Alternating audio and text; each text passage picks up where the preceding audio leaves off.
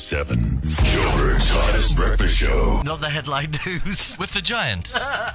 Last night, US President Joe Biden announced a successful US strike that killed Al-Qaeda leader Ayman al-Zawahiri. That's something you never hear President Biden talk about these days. No, that's right. Success. For those of you who remember, Judge Lance Ito, the judge from the O.J. Simpson trial, turned 72 years old today. Coincidentally, 72 is also the number of times Lance beat his head against the wall after O.J. was found not guilty. Whoa.